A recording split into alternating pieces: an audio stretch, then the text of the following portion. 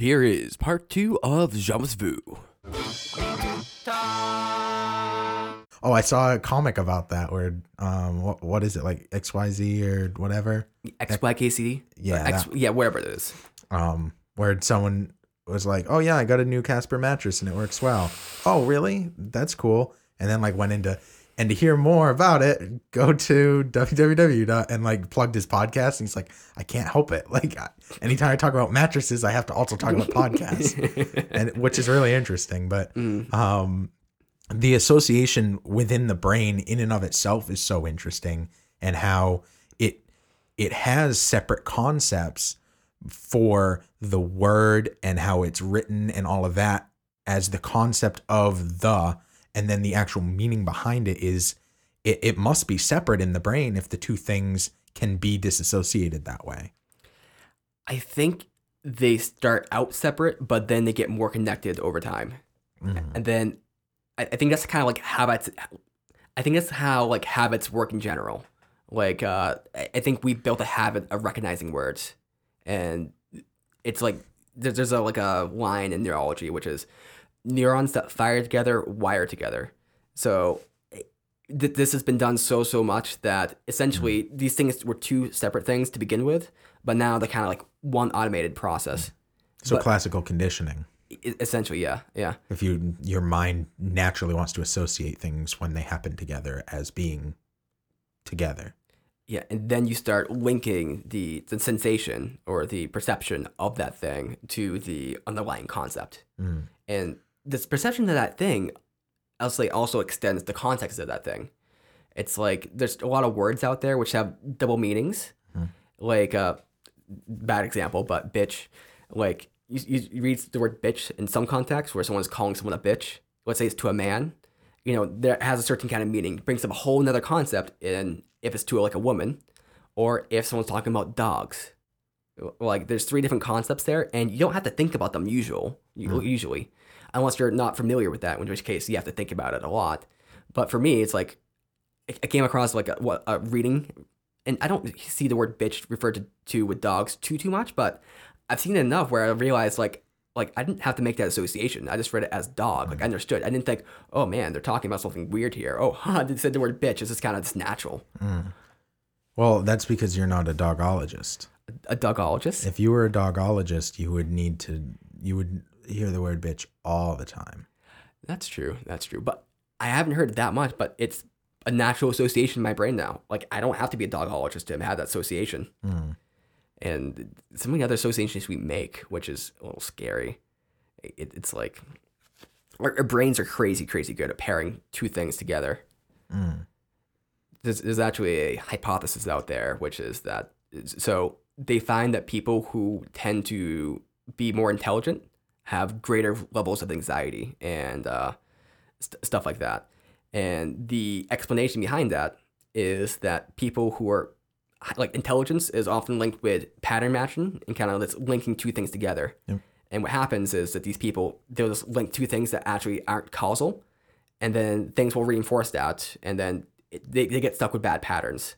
So people who tend to be more intelligent tend to be more anxious. You know what's wild about anxiety is a lot of times you're pairing together two things that don't have any reason to pair them together. The reasons to pair them together happened in the head to begin with, which is wild.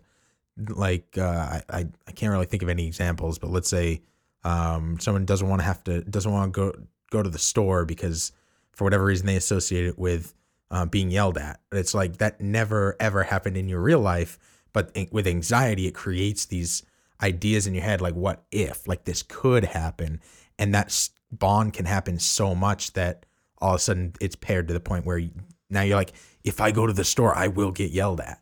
Yeah. It kind of, it's there's a sandwich there, a sandwich between the action or the thing leading up to it, and then the actual thing you want to avoid. And then what anxiety will do is take what's the sandwich in between there and just kind of put it right next to each other. It gets rid of the filler. Yeah, it's wild to me that the brain is so efficient at fucking you over. Yeah, very, very efficient, especially in the modern age. Actually, here's one good example, which is not anxiety related, but good example of pairings is So imagine that you eat some great pizza, right? So you eat some pizza, and then there was something, not the pizza, something that made you sick, and you just happen to get sick, and you start throwing up and all this kind of stuff. Maybe it was something you ate like 3 days ago, and it just now is making you sick. Like your body was trying to process it, but your brain is going to see what made you sick as being the pizza, not the thing that actually made you sick, because it's essentially just saying, I ate this pizza, I got sick, therefore it must be the pizza. And there's certain things where if you get super sick from that, your brain will like associate just those two things together, and you can't unassociate that. Like there's been a few things I've gotten sick with, and I can't eat that thing anymore. Like Vodka. Not a big fan of vodka. Because you puked. Because too many times have I been way too drunk on vodka. And your brain just associates that naturally. You didn't have to think, oh God, is this kind of like, ugh.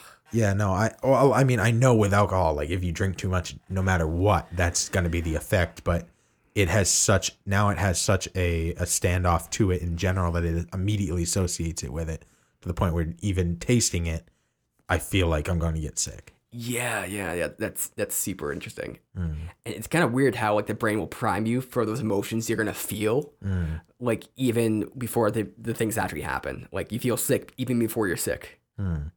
It's definitely fascinating to think that your brain's constantly doing stuff like that too, and constantly preempting things that may or may not happen. You've probably already thought out all of the aspects of how it could happen. Something like I don't think people get enough recognition for how much thinking they do. Like there's a lot of basic people out there. I'm gonna call them basic because they don't seem like they have too much depth and too much like knowledge and stuff.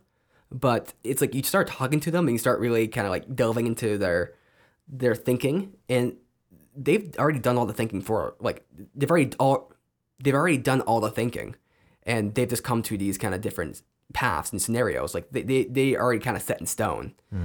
And it's not that they don't think, it's that they've already thought. Like they've already thought about the possibilities and how to handle those possibilities. I mean, not in all the cases, but it's like people think that people are dumb, but they're not dumb. It's just that they've already weighed out all the complex options, and maybe they're making up some answer in the forefront. So it's like, okay, this is gonna get too a little controversial here, but there's a lot of people who stay into religious communities, and people think they might be smarter, like too smart for, say, Christianity or for whatever religion they're in, and that they should not be doing it. And you might talk to them about it, and you might think they're stupid because you're responding to them with, like, say, logical arguments or arguments against it, and they don't have good responses. But the thing is, they're not stupid. They've already done all the calculations in their head, and maybe it's not relating exactly to Christianity or the thing at hand, but they're doing all the social calculations. They've already done that. They already know that if they were to lead their religion, they might have a huge issue with their family, huge issue with their friends. They already have this established base, this community they're in. There's all these different aspects to that, and these persons already thought about that, all the calculations and stuff, and maybe they're just kind of giving these non-answers, like kind of unconsciously about whether to do it. But you talk to people about these kind of things and actually like get in depth into it, there's a lot of like logic and stuff that goes on to it, and it may not pertain to exactly what you're talking about, which is why these conversations never go very well, because it always gets sidetracked in different things. But it's kind of there. Like people, I think, are far further than people give credit for. I feel like it's very limiting to think so in depth about a lot of things like that, though. And though I'm cursed with overthinking myself, as I'm sure most people feel they are, I think that to be able to not consider all of the options and instead just let whatever happens happen and react in that moment, that's a much less limiting way, because if you've already thought about all the things and then either A, something happens that you were expecting, so you have this pre-made answer that maybe isn't the right call because you've thought about all these other things, or something happens that you weren't expecting and now you're completely panicked. Like both of those are negative outcomes to having already tried to think about what may or may not be the outcome when there's an infinite amount of possibilities. I mean, that's rebuttal to that, but the idea that people don't have some sort of logic or they haven't thought about that's what I'm challenging. And there's definitely limitations to that, but there's also benefits, because it's like I myself, like one issue I have is you might ask me a basic question, and I have to process that. Like I'm not very good on my feet. I can be in certain circumstances, but in many circumstances, like I can't like actually like think as I go. Like I have to extend out the thinking. I have to turn it into a conversation. It's a big issue I have with confrontation because if, let's say, this happens sometimes. So let's say my boss comes to me and he talks to me about some sort of problem and he just starts addressing the problem with myself. I haven't thought about that at all. And for me to start talking about it then, like I know I'm either going to start making everything up. Like I don't know what I think about this issue. I don't know whether that's a actual problem. Like, and I'll start thinking after the fact. And so for me, I'm a very kind of reactionary thinker, or I have to be proactive if it's a circumstance that I'd find myself coming into. But some people, they're just come up with stuff on the fly. Like they're very good about thinking on the fly like that. Like if you come to me about some issue that you have with me, like I'll ask a bunch of questions, but I don't know how to respond to that. I don't know if it's true. I don't know whether those accusations are like right or wrong, unless I've already done thinking on it. I think that a lot of times if you like, let's say you ask somebody about a thing and like you're saying that it's they've clearly already thought it out because they can give you all this rationale of why. I think a lot of times people are thinking about things like in subconsciously, and when they are finally articulate it, they are even realizing, wow, I really have actually thought this out. But in reality, they haven't. It's kind of just like they're recalling subconscious stuff that they weren't actively thinking about. Like it's less that they're thinking about this thing and really coming to a rational conclusion, and more that in the moment they're thinking about it and coming to a rational conclusion. Yeah, that's me a lot. I'm very aware of my subconscious processes. Like I kind of know what my brain's thinking about a lot of times, and a lot of times I have like these semi thoughts that they're not realized fully into my conscious brain. Like I can't actually vocalize them, but I know they're there. Like an instance is from the other day. I was talking to somebody about something with Kotlin. So Kotlin's like a programming language and Android, and how I don't know where I came up with this. I know where I came up with it, but I put forward the idea that I think Google is going to go on to the next thing. So they're going to move on from Android, and they already have like the next project released. And I think they're going to do something with Kotlin, which is a new kind of language out there. Right now they're using Java, and they're essentially going to launch something which will be compatible with iOS and Android. It's going to make some sort of program, some sort of tool where that's really easy to do, because that would give them a lot of traction and so on. So I have many reasons for that. Not something I really thought about consciously before, but as I was saying it and getting in that thought, it felt to me like a thought that's just kind of happened out of the aether. But I kind of remembered all the little times and all the little formations that led up to that thought. Like I had been thinking about this for a little while now, but it's just now that I'm vocalizing that thought and kind of like understand it's being brought to the surface. So it's kind of like Jamais Vu in a way that it feels like a new concept, even though you know that you've been thinking about it for so long. Whoa, geez, that's kind of meta. Right? Oh, yeah, shit. I know. I just Jamais Vu'd myself because clearly I've been thinking about how to connect this whole time. Hold on a second, because that's very interesting. So, yeah, it's something that feels familiar because I know I've been thinking about this, but it feels new as well. My God. Yeah, I'm good. Fuck. Okay, well, we just have to end right there. Right? I mean, I guess. Can we top that? So I released an album in 2017 that you actually produced, and I titled it Jamais Vu. Yeah. The idea behind that being, it's a rap album. It's not particularly great, but I think it's much better than, let's say, the last rap you heard from me, which was really bad from back when I rapped on a forum. So I've come a long way. It's not something I do all the time, so it's just one of my like background passion projects that I do. But the whole concept behind calling it Jamais Vu is that it takes a lot of the old school styles and changes them into kind of my way of repeating those styles. So it has a lot of Biggie, but it also has a lot of kind of the newer stuff where it's a little bit faster. and it has a lot of depth in lyrics, and that's really where my biggest focus is. So it's something you've heard before, but it's absolutely brand new. Yeah, yeah, that's interesting. I love the album.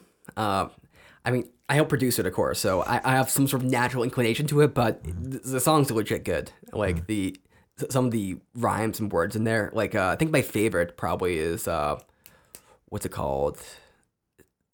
It's the quick one. Spitfire, No, the quick one. Memories. Take a bow. Yeah, that's right. So there's one song. I You said one word. I'm like, oh, I know that one. Fuck. So there's one song I really like called "Take a Bow." It's very kind of fast, but it's super like heady, like very intelligent. Like I got the song just kind of elicits something for me, and also Spitfire is really good too. There's you just kind of shrugged. Yeah, I don't know. I'm super critical. I think it's good for a white boy from Maine, and that's about it. So I'll be honest. One song that I really like, but I also don't think came out very well is I don't think it was actually on the album. It was the drug one where it's like you go to a party or something and get drugged out. Yeah, I removed that from the album. Yeah, I shrunk the album down significantly. It was like 14 songs, and now it's like 5. that song. It's like when we were recording it, I loved it. It was super like great. But then when I listened back to it, I'm like, It's a good concept, but it didn't match very well. yeah, the lyrics were really good. Stuff was really good with it, but it just didn't naturally pan out. And that was very Biggie in concept, because it was telling a story with artful lyrics, which I always loved about Biggie Smalls. I think Tupac did an amazing job. Like Tupac told the story like nobody else. Biggie had this really natural, like really good flow that I enjoy. But he also has a way of phrasing things. Like at one point he says that he like popped open a briefcase and all he saw was Franklin faces. So he didn't say $100 bills, but you know what he's talking about, and it rhymed with what he was saying, and it flowed so perfectly, and it made you think for a second. Instead of just saying $100 bills, you're showing, not telling. You're showing what he saw was Franklin's face and what that meant to him, which was more than just $100 bills. Mm-hmm. And I think that's what I was trying to go for, was to tell a story in an artful way. But I don't think that the delivery was what it needed to be, and probably will never be, because I don't think I have enough dedication to that to push it to where it could be if I wanted it to be. Yeah, we could actually go like a whole subject about that, because I have a strong history of starting endeavors into things and getting mediocre and not pushing past into like like being really good. Like I've done animation stuff. Like I think I got pretty decent with animation. Like I produced some pretty good stuff, like for what I was, for who I was. But I couldn't put in the extra time to take it to like greatness or like a professional level. Like I was a good amateur or decent amateur, but not like a great amateur. I think you and I are alike in the sense that we both are very, very good at learning and picking things up and then applying that knowledge. And we're very good at, if we want to make something happen, we can make it happen. But I think that we're also very fragmented in our desires and what we want to do. And a lot of things pique our interest. And because of that drive, we follow all of those threads instead of mastering one thing and sticking with one thing. We want to do so many things, and we end up doing so many things that it fragments our time. Very true. It's like, yeah, that's often what happens. Like I got really into guitar and started getting really good with guitar, or I say pretty decent with guitar. But then my focus became on recording. And then so it took away from guitar, and now, I was playing guitar with that, but now my thing is recording, getting good at mixing, getting good at production, and kind of then composition. And it's kind of like I started working on the things beyond that, but I never got like super great at guitar. I'm decent at guitar, but I'm not like great. Now, if I put the work into guitar, I could get really good at it. But yeah, I just start going off into other areas, or I was doing drawing for a bit, so I got pretty decent with drawing. But then I'm like, oh, okay, animation. This makes sense. Oh, okay, music. Oh, okay, programming. Oh, okay, let's do bass. Oh, okay, let's do this. Now podcasting. So it's like I get decent, but yeah, never great because it's just fragment everywhere. And I don't think there's anything wrong with that. I think it's great that you can do something and do it good, and then move on to something else that piques your interest and continue to grow in that way. Continue to find things that you like and pursue them and get decent at them. I think it's awesome because at any point you could be out and about and just pick up a guitar and start playing. Like that's a really cool skill to have. You don't need to be you'll probably never be in a situation where you need to play guitar like insanely good. But you'll probably be in a lot of situations where you could pick up a guitar and everybody will think you're insanely good because of the skill you have in comparison to the context in which you're using it. That's true. Like I want to make myself, and I'm aware of this in myself, so I actively do this. I try and find as many things as I can get reasonably good at as possible. So if I'm ever in any situation, I'll be reasonably good at that situation. So if I ever go out to karaoke, I want to be just good enough at singing to not be embarrassing. I don't want to be great at singing because that was going to take a lot of work. But I want to get 40% of the way there and be reasonable. Yeah. It's pretty easy to make those gains too. I mean, if you're somewhat competent with learning, and we pick up on things fast. So if you're somewhat competent, like getting up to like a C is not too hard. Getting from a C to a B though, that's really tough. And getting from a B to a B plus, very tough. Yeah. It progressively and exponentially gets harder and harder to improve on those small percentages as they go up towards 100. For sure. It's especially true with like music and guitar, because it's like I've learned about what these people do to actually get to where they are. Some people are just naturally kind of gifted, like they don't need to practice that much. Like but most people, like how much they practice guitar, it's hours and hours a day. Like there's a regimen out there, which is like the 8-hour guitar workout. And it's a bit, tongue in cheek in a way, but it's also legit because they say if you want to get really good at your instrument, practice like at least 3 hours a day. And then just practice these songs nonstop. And this is why they're so good. This is why they're playing flawlessly and perfectly, and why they're coming up with these great things, and why they have such a deep understanding of what they're playing. But do I want to do that? I wonder how much of the capacity to learn new things and compare that to the old things you already know actually like overlaps, like your ability to apply said knowledge in the sense that you're learning something new, but it feels like something you already know. You know what I mean? It's like, oh, I remember this feeling of starting something new and how hard it is, but I know that in X amount of time, like I'm going to have completely encompassed everything I wanted to learn already. I wish it was like that. I mean, maybe some people feel like that, but it's like I've done programming before. I've released one of my apps. I'm making another app, and there's things that should be pretty easy, but I'm having a hard time with, and I just like I know that I can get past it. Like this is what I keep telling myself. Like what I'm experiencing is these things aren't familiar, so they seem super convoluted. They seem super convoluted and kind of like pointless. And why am I doing it this way? Why do I have to do this? Why do I have to do that? Like this is really confusing. Why did they design it this way? Like I know at the end of this, it's just a familiarity thing. I'm not familiar with these systems, so I have to like learn them. But it's like during that time, it's like fucking God Christ, and then I smash my head against the wall. That's how I feel when I learn new things. It does explain all the holes in your walls. You're not getting your security deposit back. But it's probably worth it because, like, for that moment, you don't have to think. You just think about how much your head hurts. Yeah. I just think that learning in and of itself can be transposed across different mediums. So learning, like, just because, like, you learn guitar and you know that you're going to you've seen yourself get to X level, and you know that when you're learning a new program, it's going to be the same in a sense. It's going to be the same in the sense that it's going to start off difficult and it's going to get easier and easier, and then it's going to get really, really hard, because then you're going to hit something that's like, is this worth the amount of time it's going to take to put in to get over that hurdle? And sometimes it's yes, and sometimes it's no.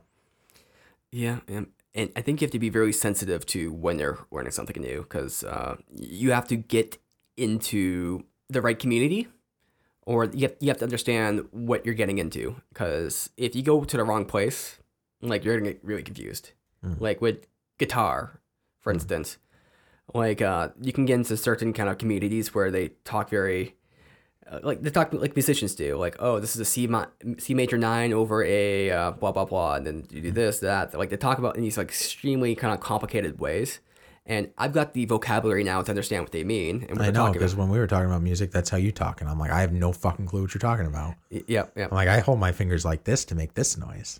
But you gotta know like where to go to learn, because if you go to those places, like, you're just gonna be really confused.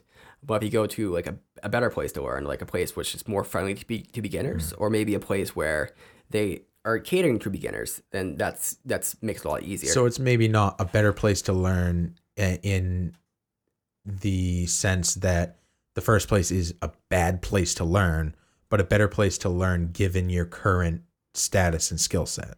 Yeah. So a better place for you specifically to learn what you need to learn at the level you're at. Mm-hmm. One thing I think I've learned, this is to kind of help your point, is that everything is kind of like learning a new language, and it's identifying the different components of that thing and how to interact with those components. So it's like with guitar, there's the components of, like, hitting the like fretting Claris. something. Oh, never mind. There's Talking about different things. components of, like, fretting and then hitting the thing and doing these different things. Mm-hmm. And then you put those together and you start making music, and you have tabs, sheet music, and then you kind of go on with theory. So you start laying things on top of that. And what you're learning is partially the technique. So there's like the physical component, the actual technique of it, but you're also just learning the language and how to actually like conceptualize those things in your head. When you learn a new language, like say Spanish or French or whatever, you're learning the sounds and the actual kind of technicalities, like how to say these things or how to write these things. But you're also learning the conceptual things. So what these things mean, the grammar behind it, how things fit together, the logic of things. And programming, kind of the same thing. You're trying to learn not just the language, but also how the language can be used and structured in these different ways. Like with music, like people don't think about music and like there's a lot of structure to music. So like one thing with melodies is you have like a question and then an answer. So the question is like do do. So that's the question. Then there's the answer. Do do do do do do do do. So that's like the answer to that. So there's a question part and there's an answer, but that's like a higher level concept. But then you start learning that language and you start going on with that. Like it takes a while to learn it. So I think that's one thing that I realized. Like when I get interested in anything, it's just getting that familiarity and also just learning that thing. Because like any expert talks to each other, like you're in a business context. There's all these like words they're using, right? All these this lingo stuff. And if you don't know the language yourself, the language they're speaking, then you don't know how to talk to them. You don't know what's going on. Unless you're really good at conceptualizing, in which case you can take what they're saying and try and draw from the context to figure out what they actually mean. And I think my brain excels in that aspect, that I'm really good at faking it. If people are talking about something that's over my head, I'm able to understand it on a conceptual level to understand what they're actually saying a lot of the time. I mean, obviously that's not across the board, but I'm good at least looking like I know what I'm talking about, even when I have no idea. Yeah, I'm not very good at looking like I know what I'm talking about. I mean, I kind of am, but it's like the strategy I've adopted is just asking questions. And so That's a great strategy. Because it's like what happens in my brain a lot of times. It's like I get like a scaffolding. So like I'm at point A, then like why am I at point A? Where should I actually be? Where actually am I? And then I start building like the scaffolding, like what would be to this point, or what would be like there's like where I am, and then I try to like build up the logic as to this is not making any sense. But no, I'm lost. Yeah. I mean, I definitely get it. See, that's how it's done. But this is part of the issue just with communicating ideas in general. And sometimes we have a familiarity with the idea in our head, but actually expressing that idea is really tough. And that's not really connected to Jamais Vu, but kind of is in a way. I think it is. And I think it kind of connects to the whole concept like that. I know every time we have so many freaking episodes out there. We've been doing this, 3.5 years, 2.5 years? I don't know. It's a long time. And at this point, every time we talk about something, it feels like Jamais Vu. Because I'm like, I know we've talked about something similar to this before, but this is also a new topic. So like, we're always tying it back to things. I think it's the natural inclination to tie things back to things that you are familiar with to make that association. So in a way, everything is Jamais Vu because it's how does it connect to things I already know? Yeah. Just like everything's a sandwich. Everything's a Jamais Vu sandwich. Yeah, things feel sandwich. Mm-hmm. Okay. Well, if you want to get in on the sandwich, buy some bread. I think you're trying to plug our social media, but we already did that probably in the last episode. I was just trying to get a reaction out of you. I'm sorry. Well, it works.